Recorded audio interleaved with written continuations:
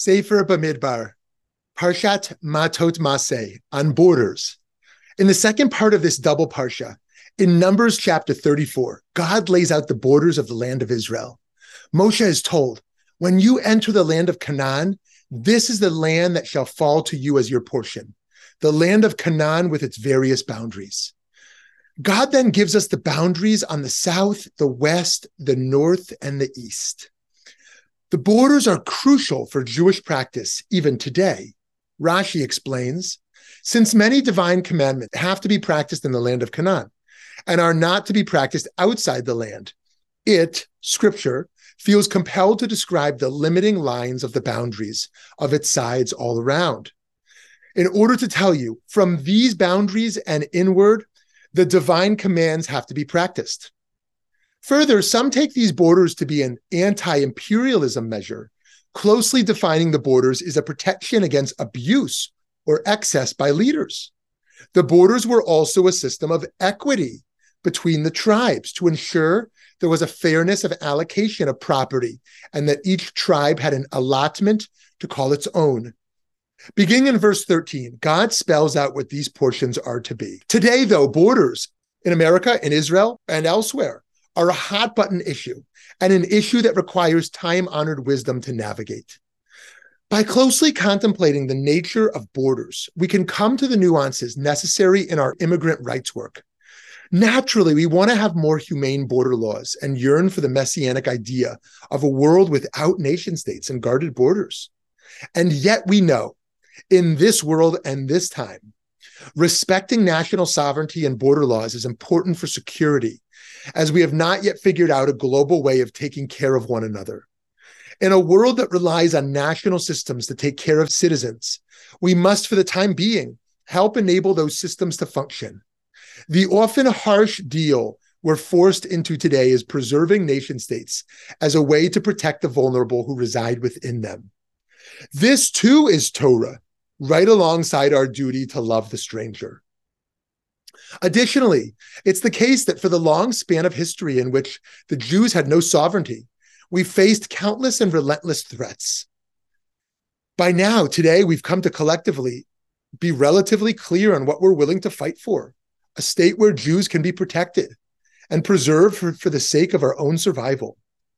Yet we know that in our time, borders are not divinely ordained, but fought for through conquest, imperialism, and warfare. It's a tragic compromise we make that when African refugees come to Israel, Israel cannot let everyone in.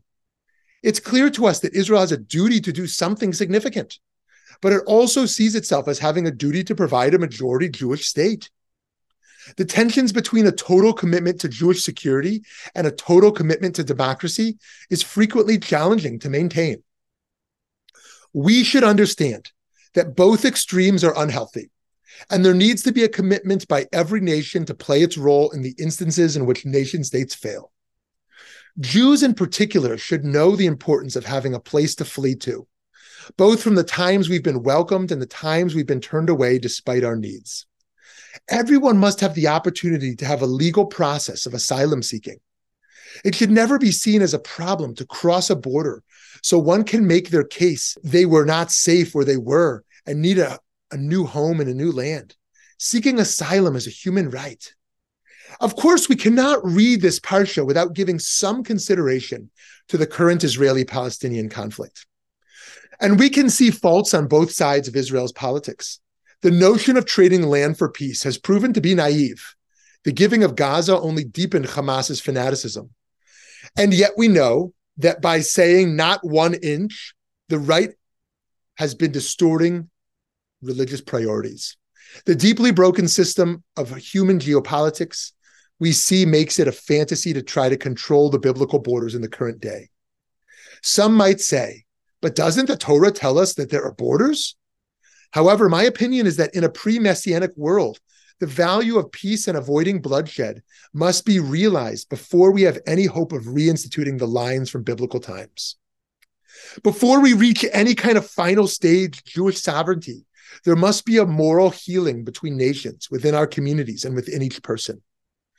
While the borders of our nations are unfortunately necessary, the borders of our own selves are something we can do, the work of breaking down.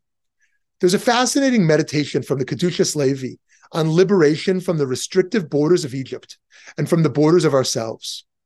He teaches that in the opening words of the Amidah, Hashem Sefatai Tiftach, God opened my lips, should be read as God opened my borders. We need to get out of the narrow place of exile from Egypt, and we're acknowledging the power of speech to find such spiritual liberation. We need to get out of spiritual exile every day, and we're praying to God to help open the borders so we can ascend.